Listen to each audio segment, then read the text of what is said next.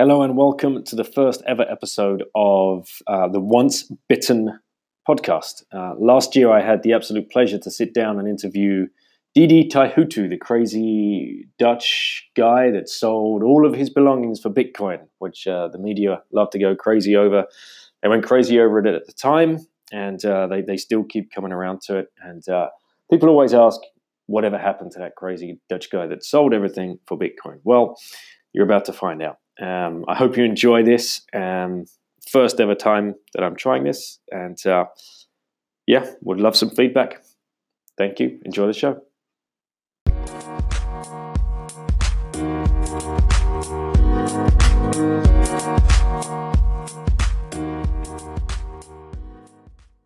Today's guest has an incredible story to share and one I can't wait for you to hear. 2 years ago, their family hit the headlines when it was reported in mainstream media that they had sold their house and belongings and changed all of their money into Bitcoin. They then took their 3 young kids out of the education system in Holland to world school and traveled to many different countries, the whole time using Bitcoin.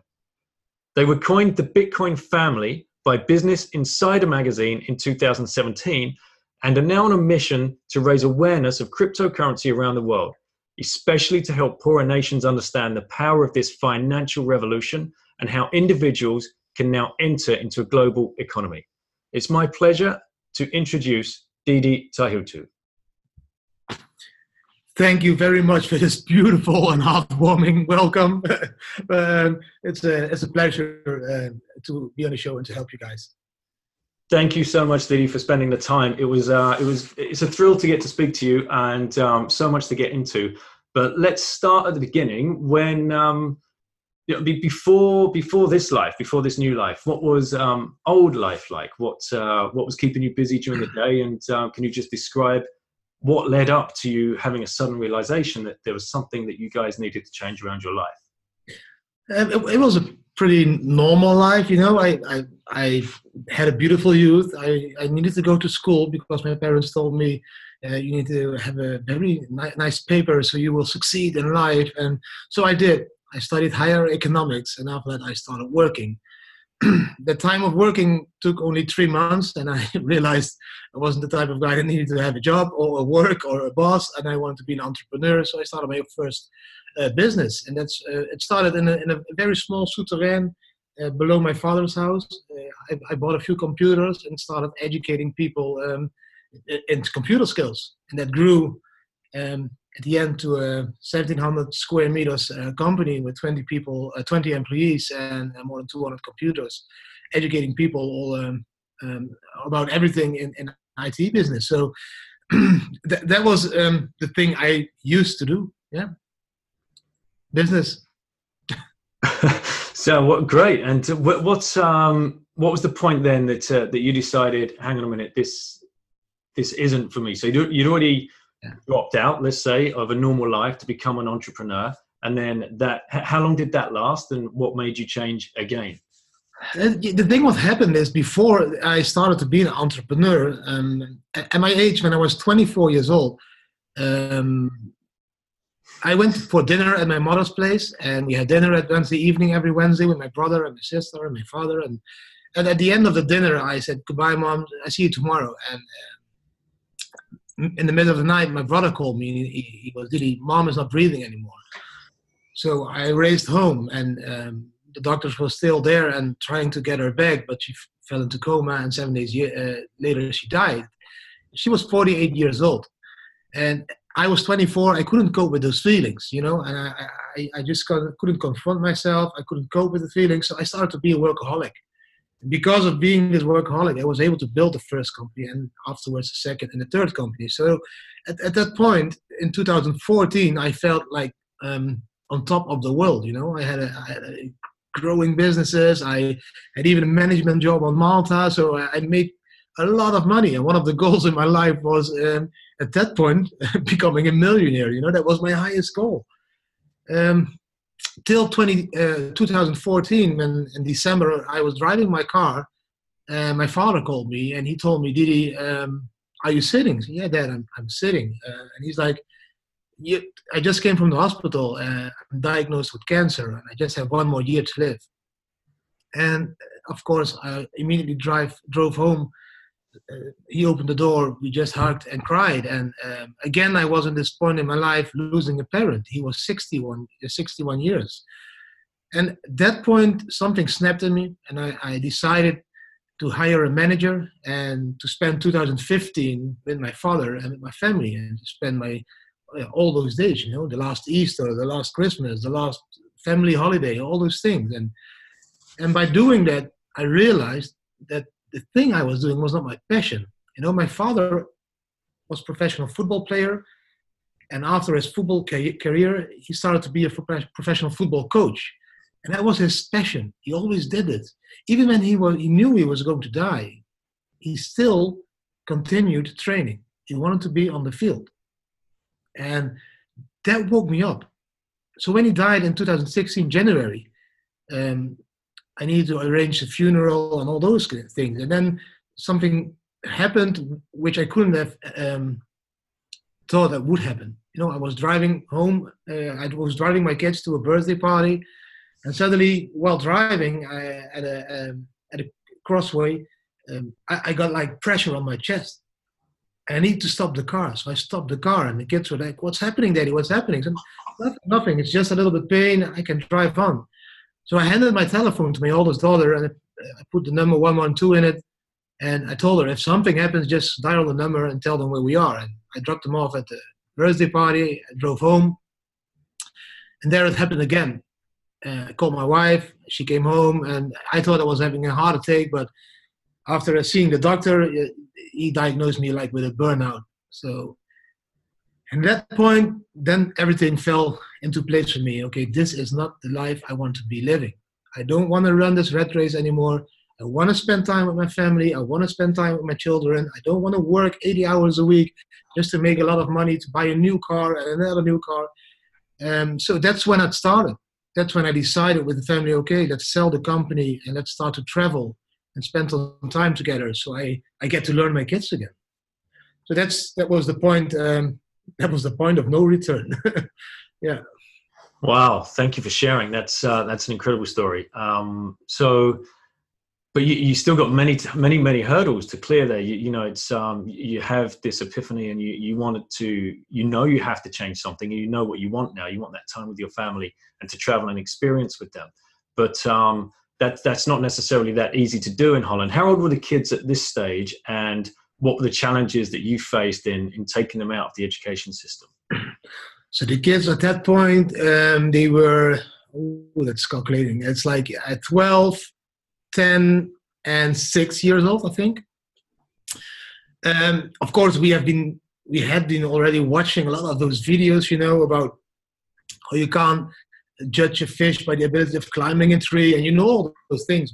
We always understood that the educational system was not the one we wanted it to be for the kids. Our kids went to it's called Rudolf Steiner school, so it's free school a little bit. But when you decide to go and travel, the first hurdle we need to take is we needed to ask the government if we could take our kids. So I told the government, it's like 3 months. I need to reset. I'm having a burnout. I need to spend time with the family. Can we go for 3 months? And then they just said no. They really said no. And I told them, why not? And then they all told me, Didi, if you do this, and you post things on Facebook, everybody wants to do this. And then I asked him, are you now treating me the same as people that make misuse of the system? And he's like, he couldn't answer it. And then I told him, I had a company. I had more than 20 employees. I paid my taxes. I did everything for the city. And now you're denying me a holiday of 3 months with my family because I need it, because else I will run against a train or whatever, And they were, that's true. You can't. So I said, okay, thank you. And I left 2 weeks later, and we just flew. I think I needed to get healthy. So we flew, and we just went. And the 3 months we decided to go became 9 months. And the 9 months slowly went into 11 months because we were the most happy family ever. We didn't have any luxury with us. My Jeep Cherokee was at home. My motorcycle was at home. My cabriolet was at home. All the iPads, everything was at home. The kids were happy. Was happy. So I couldn't stop. This was exactly the feeling we were searching for many years. Until I came home, and it was like 11 months later, and then there was a letter of court. I needed to go to court. And I still remember reading it and not believing it. But I went. So I went to court, and I expected to be in a private room, you know, with a judge or something telling me what I did wrong. But I needed to walk into a real courtroom. You know, there was like a judge with a black toga. There were 5 other judges, and I needed to sit on this single chair in front of this. I had never been in court. And I asked him, what is happening over here, man? What is this? Yeah, you are in court. I said, yeah, but you know, I just didn't send my kids to school, but I did homeschooling. I got help from the school. I'm not a criminal.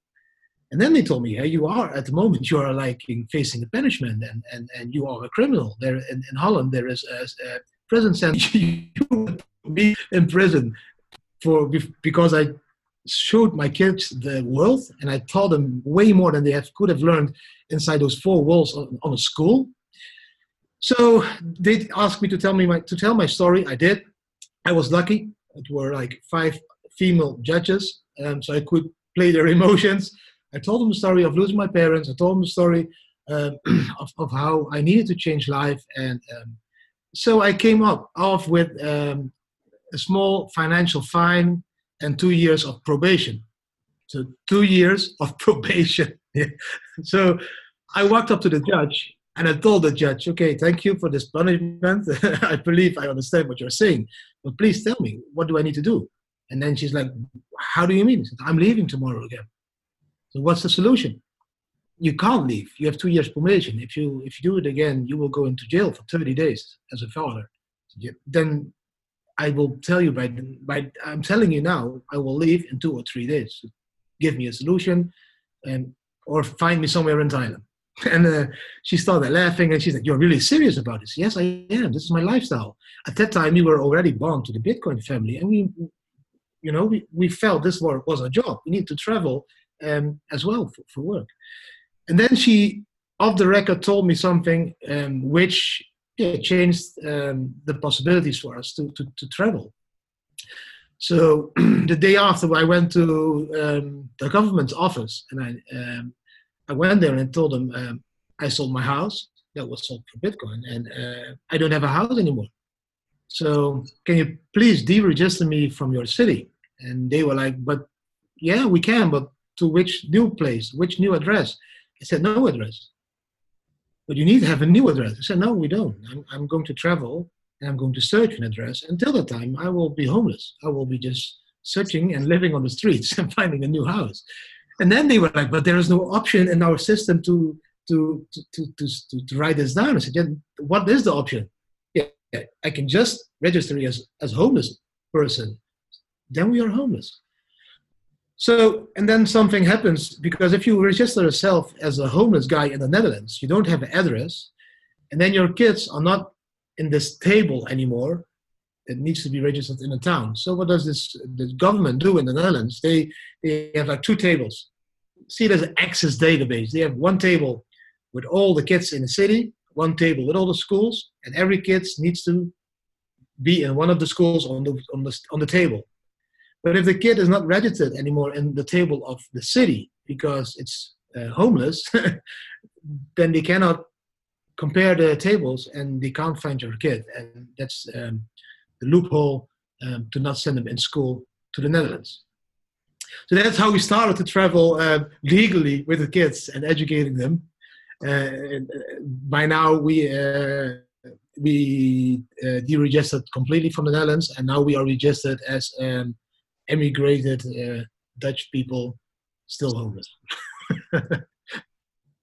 Wow, that's incredible. So I don't know what to get. You left me speechless there. That's so okay. So like you said, you owned a business, you played by all the rules, you played by your taxes, you'd been part of the system, and then all of a sudden, the system that you thought had been your friend turns around and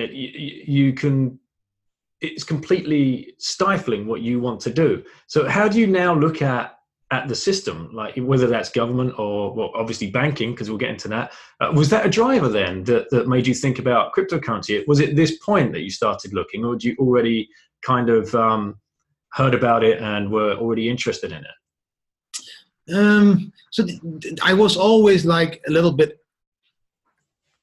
against the system because I don't like system. I don't like that people tell you what to do.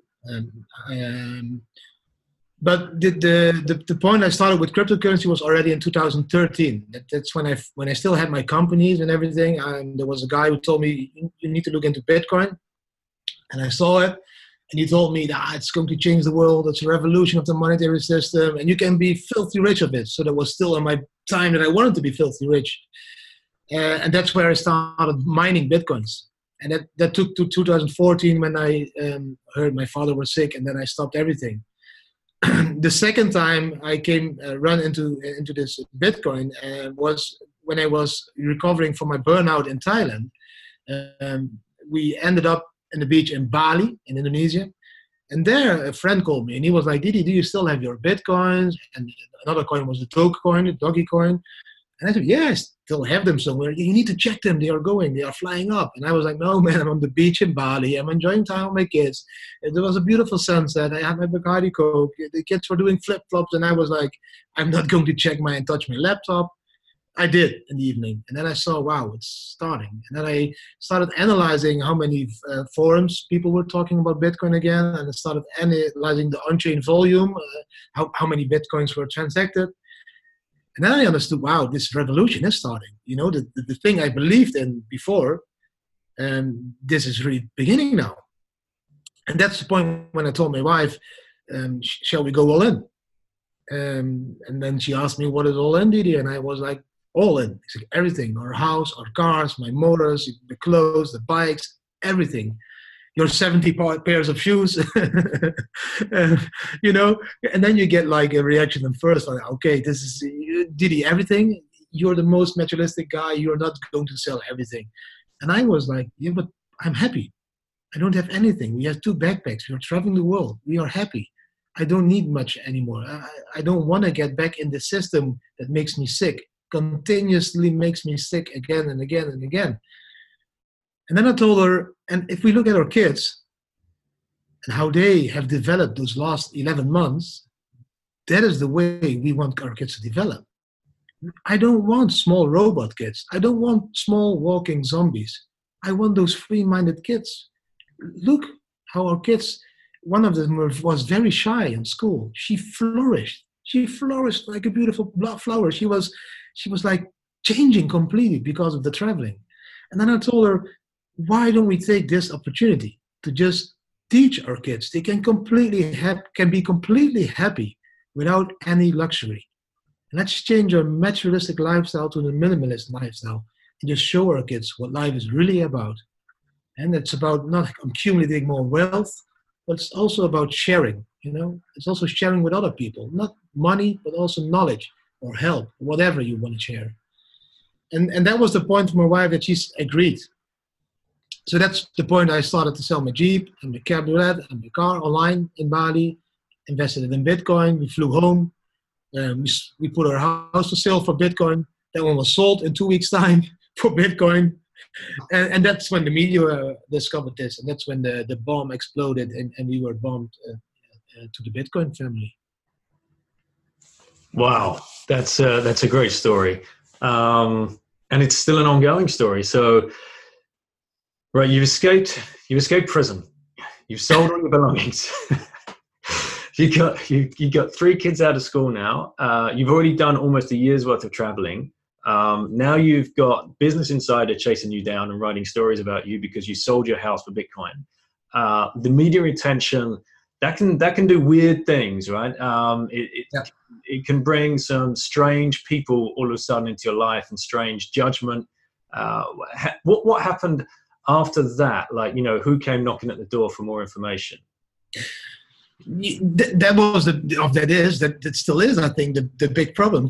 People think that if you live this freedom life, that it is an easy life. I can be honest, it's not always easy. You know, family is a family. If you travel, your kids can annoy you as well. And if you are at home, the kids can annoy you as well. For us, it was a very, 2017-18 was a very heavy life have not only we just decided to change from materialistic to minimalistic, you know, which is a huge adjustment for kids that have been spoiled for years, you know. Daddy, I want a new iPad. Yeah, here, buy one. Daddy, I want an own quad. Yeah, buy it. And now you need to change those kids' mindset again because you think it is better to be a minimalist. So that was a huge change. And then at the same time, you're born to this Bitcoin family, so the media takes you, so that you have like the double amount of changes in your life.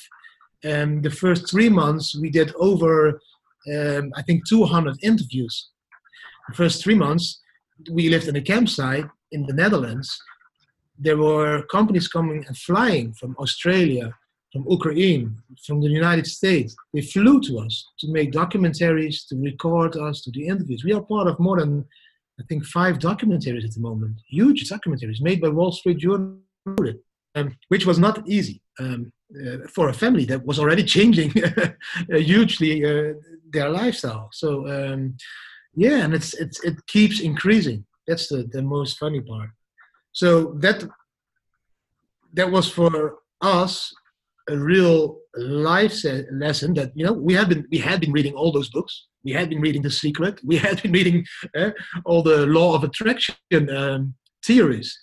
But now by doing it, and really grabbing life by the balls and just taking the leap of faith and change it, it showed us that it works. You know, I could have never expected a year before that I would be in television, or that I would be in a documentary, or that I would get paid to speak on stage. You know, so that showed me, okay, this is something you can really do. This is something we need to teach other people, and that's how it developed now, and it's still developing to more and more and more. We are even at this point, we were contacted 2 weeks ago. I can't say too much about it, but because I don't know for sure if you're going to do it. But we were contacted by, I think it's a reality television show, The Kardashians. My kids know it. There was a contact and asked us if we wanted to do this as well, you know, by a US company. So it's getting bigger and bigger.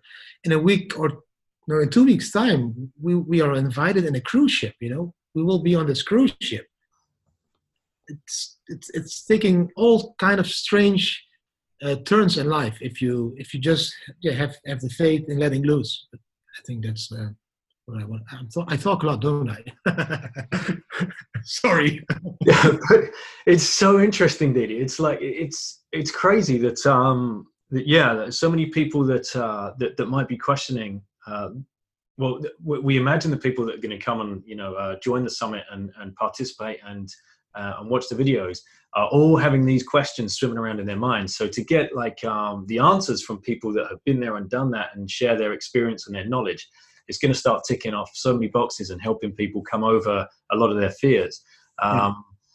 Your story, though, is unique in the fact that you're now, not only are you world schooling or homeschooling or unschooling, because as we talked off camera, this is what it's coined all these different words.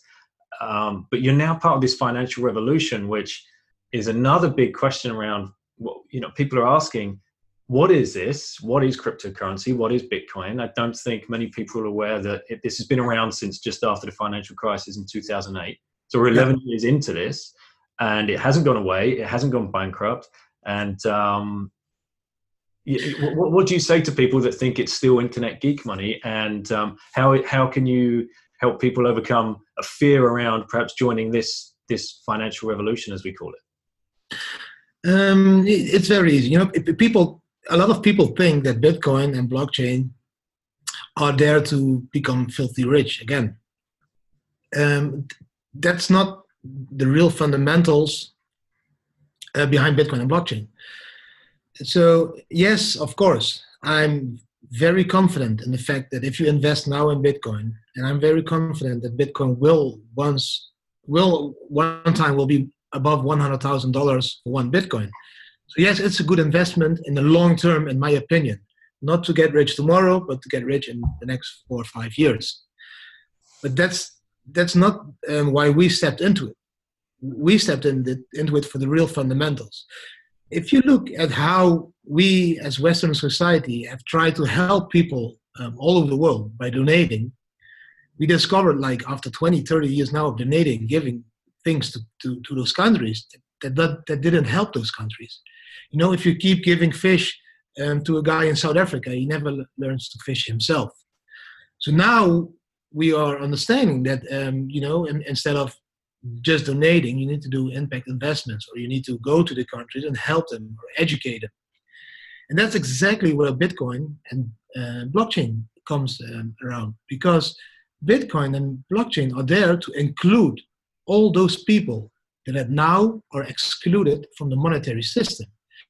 Bitcoin and blockchain are there to include the unbanked. Can you imagine a guy, my father is from the Moluccan Islands. I've been there. I showed my kids the Moluccan Islands. On the island where we came from, it's called Haruku. All the people living there don't have a bank account. They are not allowed to have a bank account. Why not? Because they don't have a paid job. They just fish and do the land and just provide themselves of food. They are not allowed to have a bank account. They don't have a fixed income. How can those people be included in the monetary system? How can they buy something online, an eBay store? Or how can they rent out their beautiful house on the beach through Airbnb? They can't, because they are excluded from the monetary system because they don't have a bank account. Bitcoin is going to change this all over the world. Those people all have a simple Android telephone. They can have a Bitcoin wallet on this Android phone and pay everything all over the world already. But they don't know it yet. They don't know that the tools are there. And if they knew the tools were there, they didn't even know how to use the tools. And that's what we as a family try to achieve. We try to travel to those countries, show them what's possible in the world, how they can be included, and then educate them in how to be included. Even educate them in how can they use those tools to provide themselves of an income. And so they are not depending anymore on just donations, but they are providing themselves for many years more to come of an income and include themselves in the system. So that's the only thing I can say about Bitcoin. That's the passion for me. Include those people. Wow. Could you give us an example, like, or one or two examples of people that you've met and taken through this, and like the feeling they get once they kind of like understand what it is that you're teaching them, and the revelation that now they can be part of the global economy? Yeah, for example, there was one guy, I met him in let's see where I met him the first time, because I met him 2 times. The first time I met him in Thailand, and the second time I met him in Jakarta. It's an Indian guy, and this guy had an orphanage in India. But he started this orphanage, and if you start it, you can only use your private bank account and everything. But India is not like very liberated, I think, if you want to have donations from abroad, then you have to be registered, and you have to have this number and everything, and to have those numbers to be accepted as a real how do you call it, a real NGO, it's not very easy. So I told the guy, just open your website and put your cryptocurrency wallets on there. And he's like, how am I going to do this? And I will help you in a simple way, because I don't have much time, but open a Binance account, and it's the crypto exchange, and then you use those crypto addresses you can see there, and you just put them on your website that people can fund you by cryptocurrency. And he's like, why would they fund me by cryptocurrency? What is it? And I'm like, it's very easy. If I am in Holland and your orphanage is in India, I can send €1 in 6 seconds without any cost. And he's like, nah, that's not possible. If you send it, if people transit from the Netherlands by bank, it takes 5 days, and there are some costs. when you send it and everything, say, yeah, no. This is Bitcoin. This is something else. I can send it now, and in 6 seconds you will receive it. And even if it's just €1, you won't have any cost. And he didn't believe it. So I took my telephone, my wallet, and I opened his Binance account. I took my telephone, I sent it, and it was like 6 minutes. It took, the internet was not as fast, and Bitcoin was like, at that point, it was a little bit slow, but it took 6 minutes. And he had €1.40 on his bank, on his Bitcoin wallet. And he was like, wow, that fast? But who didn't you need to ask somebody for agreement? Or so no, this is Bitcoin. It's peer-to-peer. It's person-to-person. Nobody can stop this transaction. No bank, no government, no tax company. It's just you and me switching from value, exchanging value. Just the same way I would give you $1 cash. It's the same way, but now digital. And that makes it possible now. If you open a Bitcoin wallet on your website, that all the world can exchange value with you in a few seconds without anybody stopping this transaction. And that blew his mind. And then he was like, this is not possible. Then he opened his website and added all those wallets on it. And I started to tweet this on Twitter and everything to cryptocurrency guys, help those guys, help those people. If they have €150 a month, they can feed 25 kids. We try to educate those charities all over the world. Yeah. Wow, that's amazing. And that's another. Again, Diddy, you're leaving me speechless. It's really, but it's that simple. I was in Thailand last January, February. I met a German family, a very beautiful German family. The guy was called Stefan, and they wanted to go to Peru. They wanted to save the rainforest in Peru by buying ground and starting their a community, off the grid community living of the clear water and everything. He needed to send his friend in Peru money to buy a car. The guy tried to send it by bank. It didn't work. The guy tried to send it by Western Union. They asked that amount of money. It's like 18% in total. He didn't want to do this. The guy wanted to send money from his wife's account. Then that was stopped because it was not the correct person sending the money. He had all those problems, and then he came to me and I said, Stefan, use Bitcoin. And he was like, Didi, man, I don't even know what it is. Then I told him, I showed him my website. There is this step plan where you can learn how to open a wallet and everything. And I sent it to his friend in Peru. Now, he made a wallet on his telephone. It took him like a half an hour or something, and he was finished. He wasn't that quick on telephones. And then I said to Stefan, here, let's do it now. So I sat down with him on the beach in Thailand. I sent the guy €20 to donate a little bit. It took a minute, and the guy responded to Stefan, hey, this money is already here. It's on my wallet. Then I showed the guy in which city in Peru he could go with his telephone and could exchange it to real money, because there also are ATM machines where you can just hold your phone and then exchange it to money. And he tried this, and it worked. So the $20 test worked. And then after that, he could send as much as he wanted without anybody asking those crazy amounts of limits. So these are all examples of how I try to practically educate people why we need to use Bitcoin. So we don't have this use in Europe yet. We have our credit cards, we have our bank accounts, we have our debt cards, we all have that luxury. Yeah? But think about the people in the Moluccan Islands. Think about the people in Venezuela, where the devaluation of currency is huge. Think of the people in Tanzania. Think of the people in Greece and Cyprus that had more than 100K on the bank account, and that money was just confiscated by the government to save the economy. That was hard-earned money. This is never possible in Bitcoin. So there are many reasons I want to convince people to step into this beautiful economical evolution, revolution, however you call it. But it is going to change the world. It's already changing the world.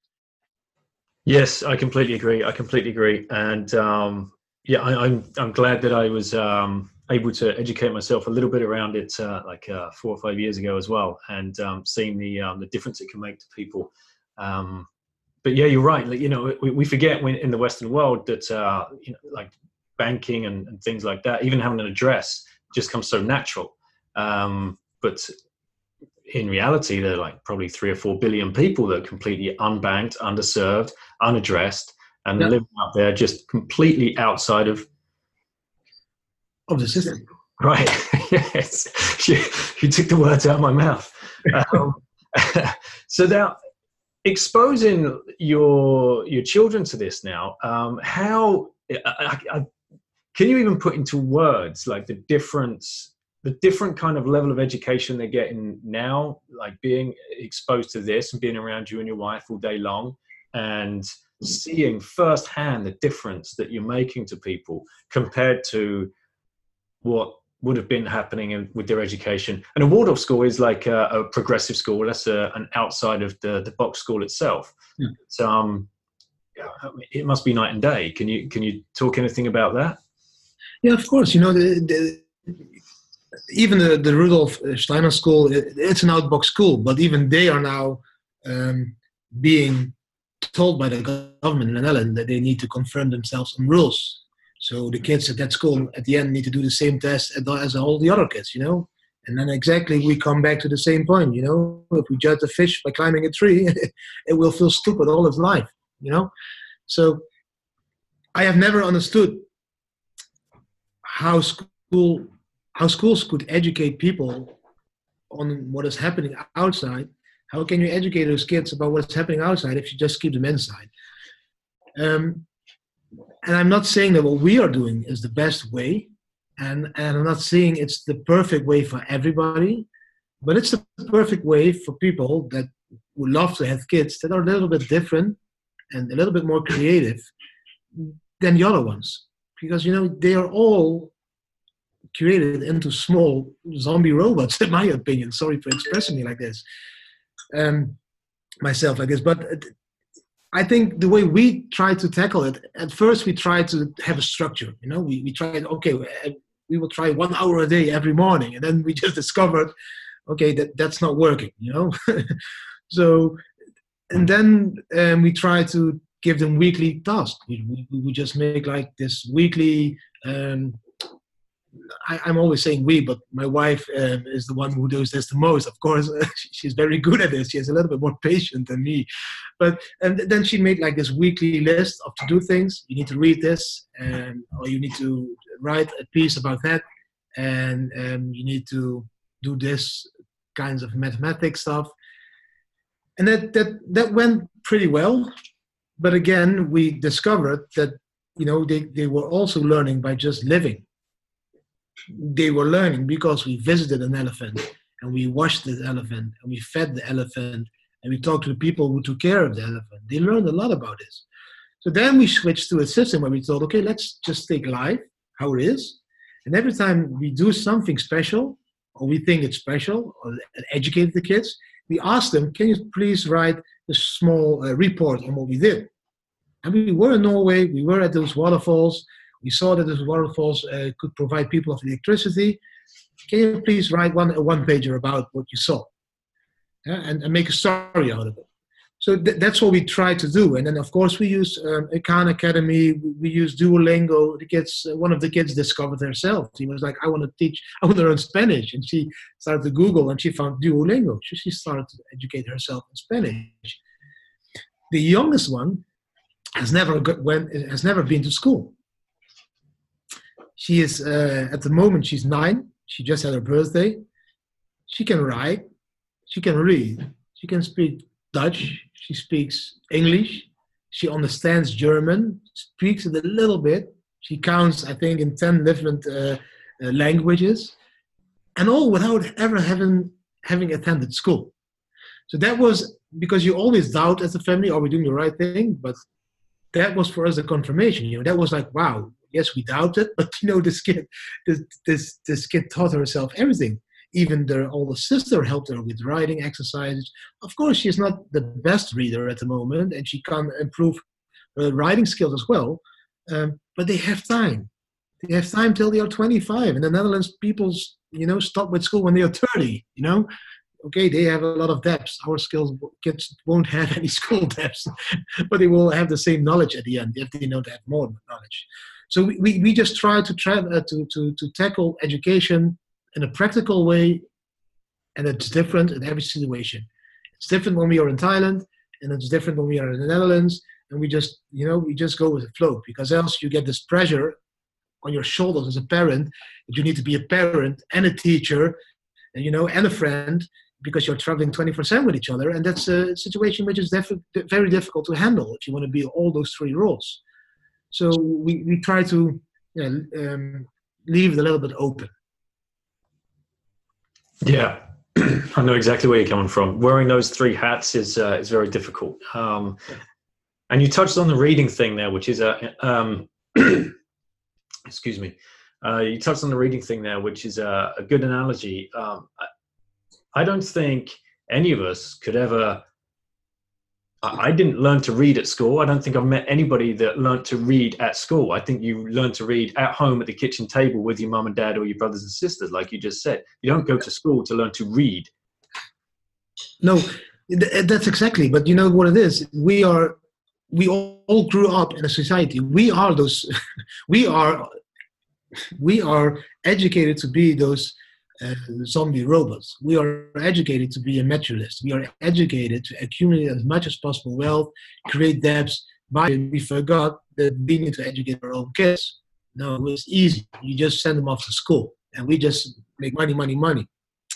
And if you just focus on making money, then there is no time even to focus on educating your kids. And then you feel stressed because you are doing so much already. You're working and you're doing your sports and you have your networks and your family and friends. And then there is no time left to educate your kids. But if you live a free traveling life, you have all the time to educate your kids. That's completely different because there is no real job. There is no 9 till 5 mentality. So you can take the time for your kids. And then people need also to consider that, if your kid is in a classroom with 20 other kids, of course you need 8 hours to educate that kid. But if I educate my kid one-on-one, I don't need 8 hours. So, and that's the fear you have if you start to travel and if you start to unschool or homeschool your kids. You always have this fear because you're basing your opinion on the way you are used to live. And it's very difficult to imagine how it could be if you're not working from 8 to 5, if you have all the time for your kids, if you can spend one-on-one time with your kid. And that's a huge gap because it's difficult for people to imagine how that would be. And then when they do it, all the families I have been meeting during our travels, they all had the same walkthrough, and they all at the end they have the same result. They all have, wow, yeah, it works. It does work. We are not stupid. Yes, exactly. And it brings up the question, what does it mean to be educated? So yeah, for me, education means that you become one with yourself and the world. That's for me education. So a kid needs to understand what is the world, what is food, how does food, how do you make, how do you find, how you create food? It's not just buying in the supermarket. You can also plant a tree and then wait till the apple grows and pluck it and eat it. Yeah, but I think that's where the education needs to start. And for me, it's just sharing wealth and the wealth of knowledge. The wealth of maybe the wealth is not the right word. Sorry for my English. Just sharing the knowledge. Sharing all the things that life is about. Why don't kids on school get yoga classes? Why don't kids on school get meditation classes? These are the things we need to educate our kids. If we want to improve the world in the long term, we need to educate our kids on how to improve this world. And not how to become oil for a few huge machines that just are going to use you as oil. So yeah, everybody sees education different, I think. For me, education means, if you want to put it in a short word, preparing your kids for the future and not for the past.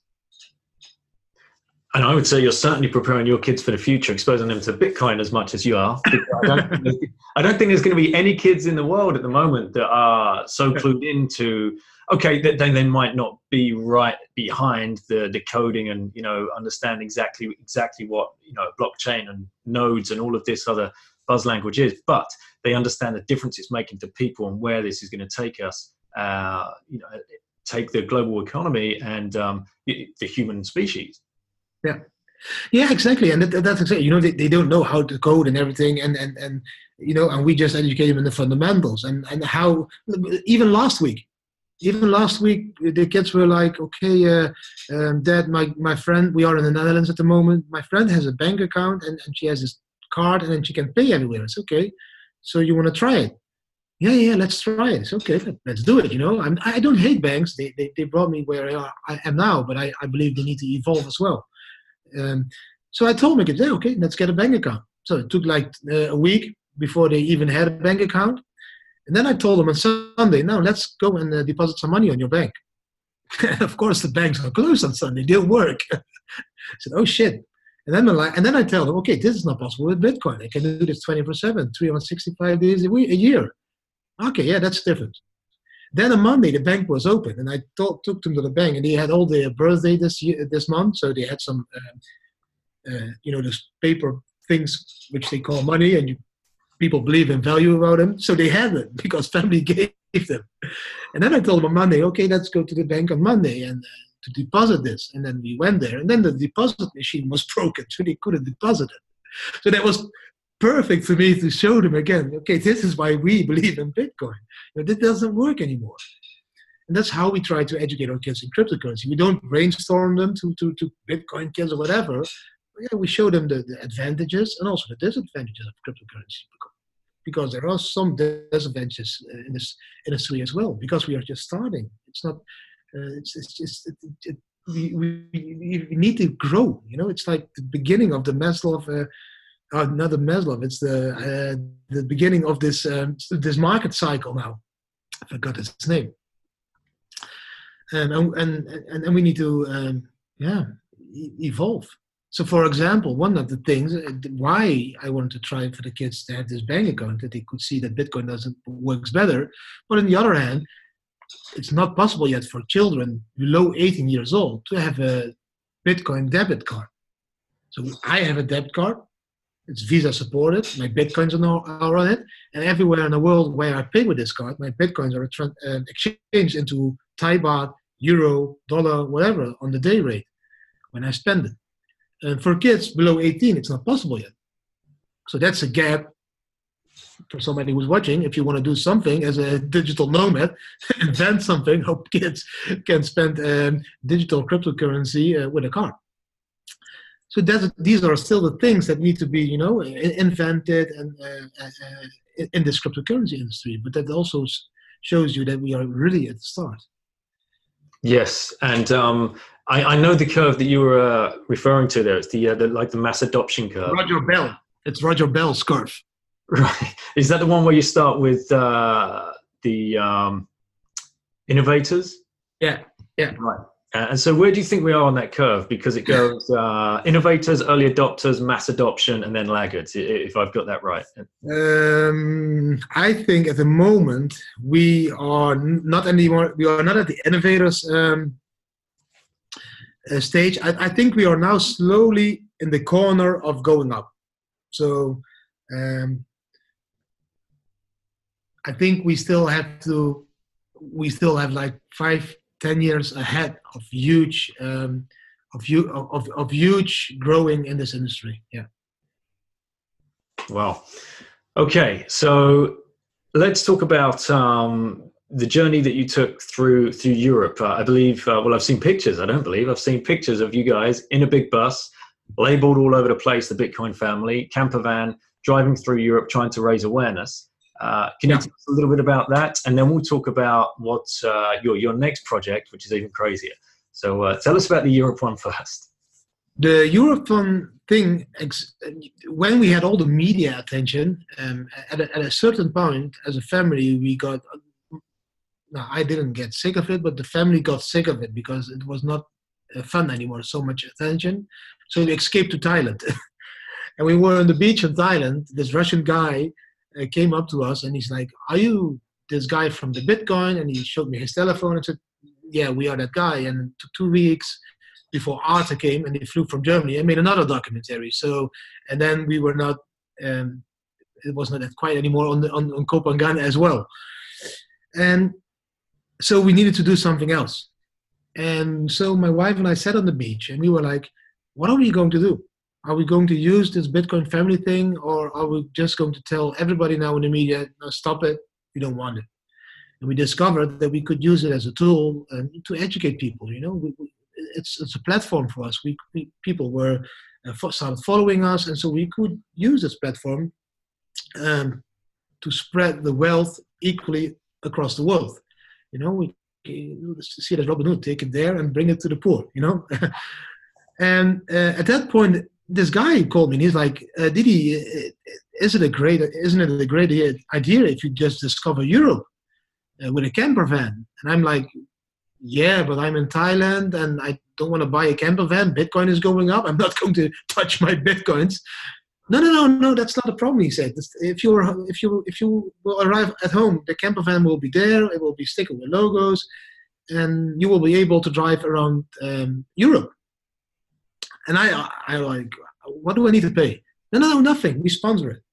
It's okay. And said, who is going to pay the gasoline? No, we sponsor the gasoline. Yeah, that was the moment that we said, okay, do we want to explore Europe? We asked the kids, and they were like, yeah, why not? Let's do it. So we flew home, and on the 26th of May, this camper van was brought to our campsite. We started driving Europe, the camper van, and is discovering Bitcoin and cryptocurrency all over. So we went to Norway, to Sweden, Finland, Denmark. We did Germany, France, Bosnia, Croatia, Slovenia, Italy, Spain, Portugal, England.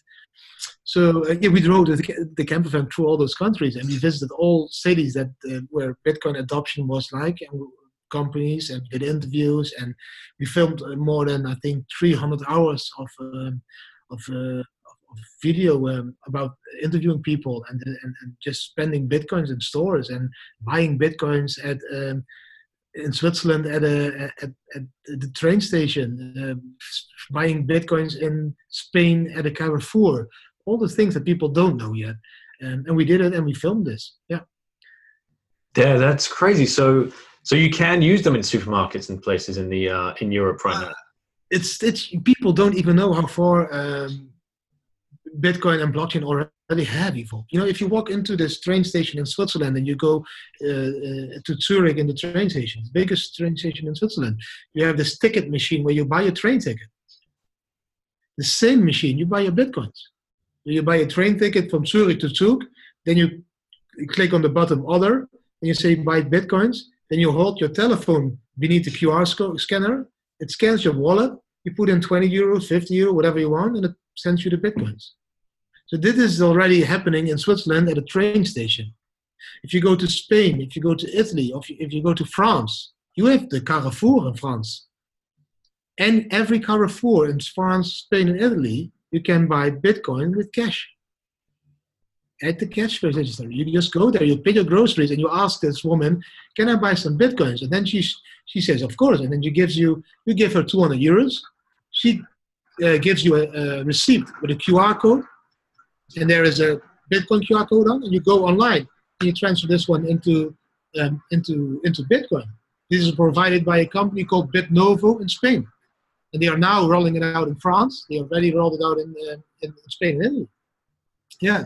So it's evolving everywhere. So can you imagine that the people of this Carrefour stores, they are already, the employees are being educated in Bitcoin because of this, because they now understand what Bitcoin is, because they sell it. So the next step is that they are going to accept Bitcoin directly as a payment. This is right. Okay. I have a Carrefour 5 minutes from my house. I'm going there this afternoon because my parents are arriving tomorrow, and we wanted to stock up on some goods, wine and beer. Don't tell anyone that.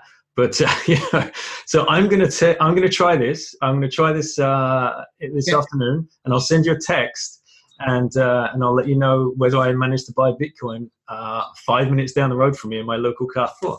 So this is because I don't know for sure if all France is covered yet. Spain and Italy are. And again, if you Google the website bitnovo.com, and you will find all the Carrefour and addresses in France as well. Okay, cool. Well, we'll do this after the interview off camera. We'll figure this out and update it. I will update this on the summit. Let's hope this works. Okay, cool. So, right, next project, Didi, because we talked about this briefly, and it blew me away.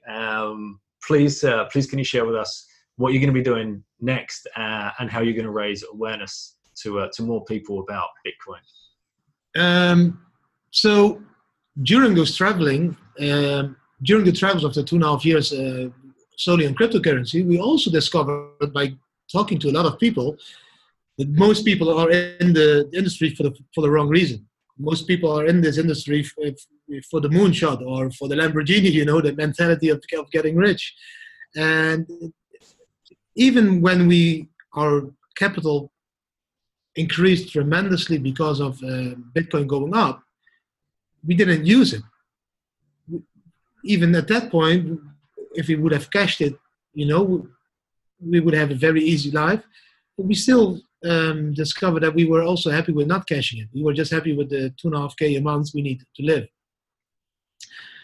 So that reminded me at the fundamentals of Bitcoin. And that's why we thought of, okay, let's do something new. Let's do something what really helps people. And that's why we decided to create this new tour where we will buy probably a Toyota Land Cruiser. You should. Yeah. Because you advised me to. So it will be a Toyota Land Cruiser with 2 of those rooftop tents. And it started raining here. With 2 rooftop tents, and then we will travel the world. There was this award-winning team that contacted us that wants to make a documentary about what we did the last 2.5 years. So all the 300 hours of footage, they want to create a documentary out of this. How did it go? What did we find out? How went it emotionally with the family, the changing? So a beautiful piece of 25, 30 minutes. And then we want to screen this documentary all over the world on Bitcoin and blockchain and company conferences or events and educate people in the fundamentals. So we will show this, we will screen the documentary, then we will do a Q&A on stage that people can ask about things. And then on top of that, we will do Bitcoin challenges where we challenge people in the area of the event to live on crypto solely or to go for dinner for crypto and to gamify a little bit the cryptocurrency spending and education at the same time. And we will do treasure hunts. So we will hide a Bitcoin treasure on the ledger somewhere in town. And then in a very nice way, we will send out clues. And the person that finds out or that solves the clues the first and finds the treasure the first can keep the treasure, the 1 Bitcoin. So those 3 aspects we are going to take from town to town. So we're going to start, for example, in Bulgaria, Sofia. We do a conference over there. Then we take a car, drive into India. We do a conference over there. Then to Thailand, and to Australia, to South Africa, to South America. And we just continue doing this. And all the things we will do, so the speaking on conferences, the treasure hunts, the challenges, all the revenue we will get out of this, we will donate to charity or do impact investment with this, which we also will do at the same time. If we are in Bulgaria, and we, for example, we earn 1 Bitcoin, let's say $8,000 at the moment, we will drive to a charity or we ask the people, okay, which charity should we help? And then we will drive there and we will give them and we will educate the charity in how to accept cryptocurrency in the future, or we will do an impact investment at a local store that wants to make business out of cryptocurrency, for example. And then we film this as well. And this will be shared peer-to-peer as well. So this whole tool will be about sharing and caring, about showing the world that life can be not just about accumulating wealth, but also about sharing wealth, sharing your wisdom, sharing your knowledge. And yeah, that's in short what we are going to do the next couple of years. Wow, that's amazing. So at least a 2-year project. It sounds more like to me like a lifetime project. Your passion is clear for everybody to see. What would be your final kind of thoughts around, if we just bring it back to helping people overcome fears around decisions over like the kids' education, is there any kind of like parting wisdom that you could, perhaps give to families that are facing a tough decision at the moment? They know something's not quite right, whether it's with their career or with their kids' education, or they've got a decision to make where to put their kid. They're not convinced by the system. Is there any kind of parting wisdom or knowledge that you'd be able to share there? Yeah, I think people just need to understand that, I think it's about 20% of the world is students. At the moment, 20% of our total society are students, and people need to understand that those students in a few years' time will be 100% of our future. And so if they will be 100% of our future, I think we need to educate those kids for the future. We don't need to educate the kids for the past, which is what the schools at the moment are doing.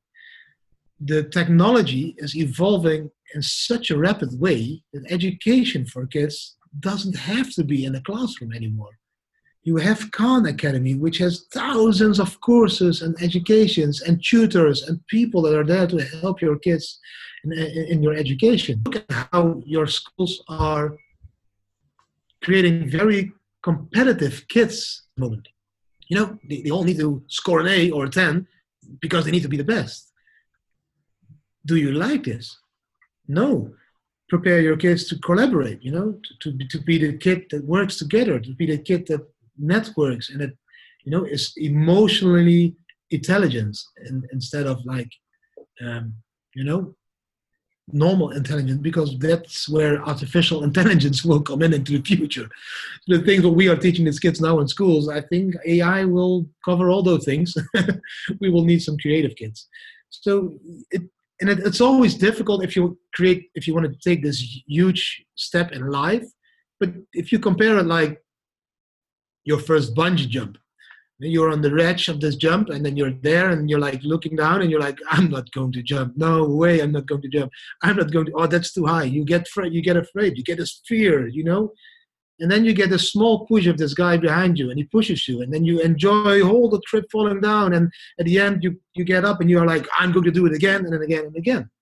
I think that's the same feeling you have if you try to switch from this fear, from this normal traditional lifestyle to this digital nomad homeschooling lifestyle. It feels strange.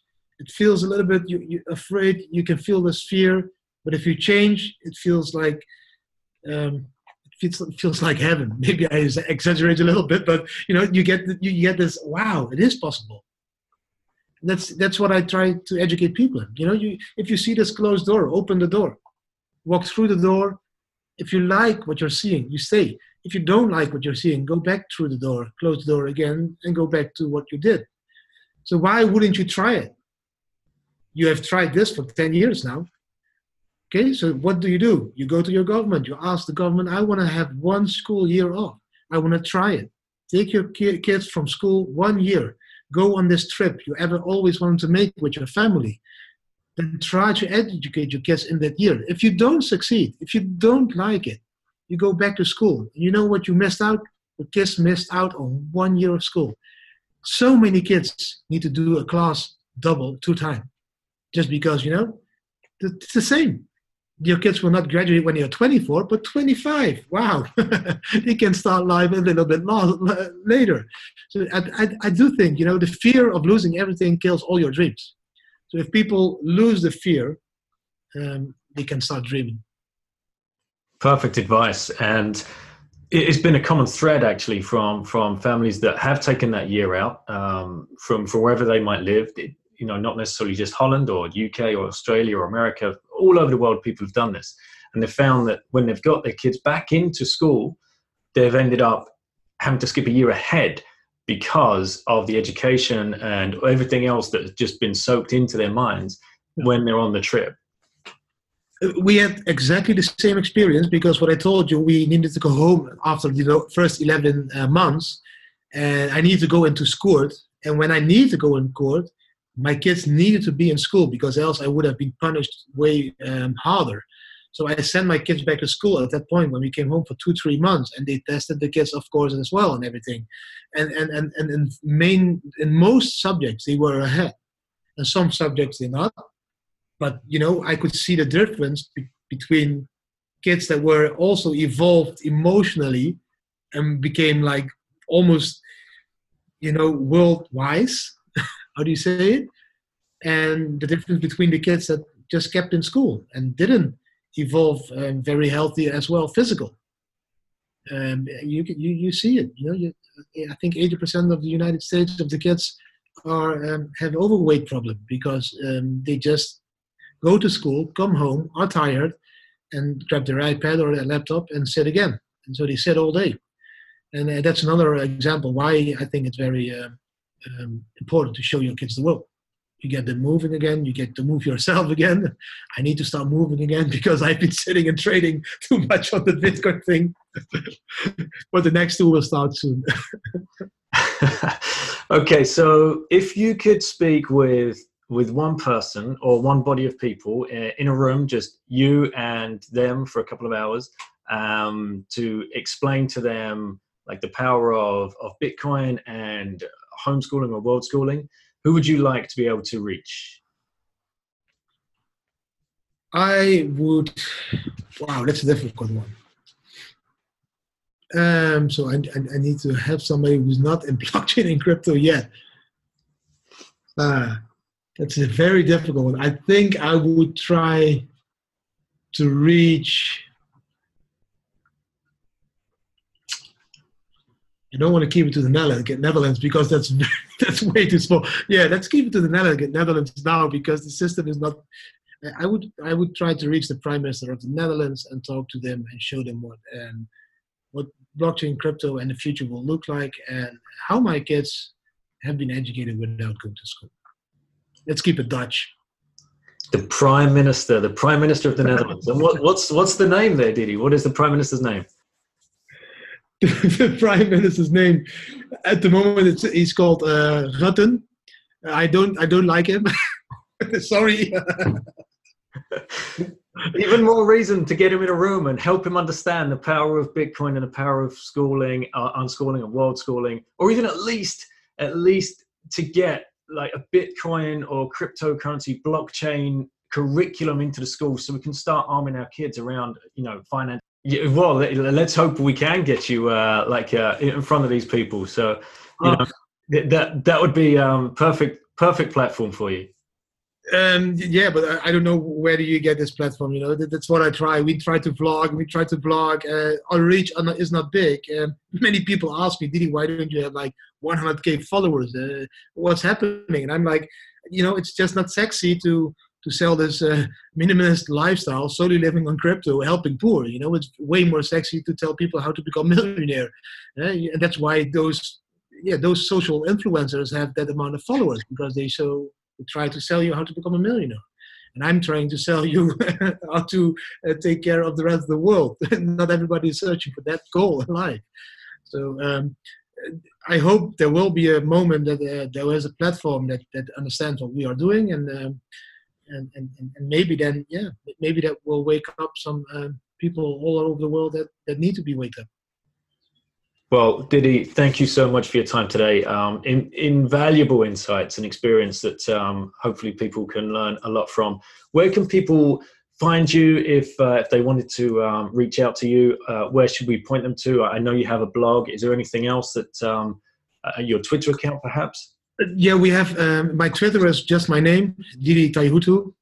And all other things, you can just find it under the Bitcoin family. So the website is also thebitcoinfamily.com, or Instagram is the Bitcoin family, or Twitter is also the Bitcoin family, Facebook.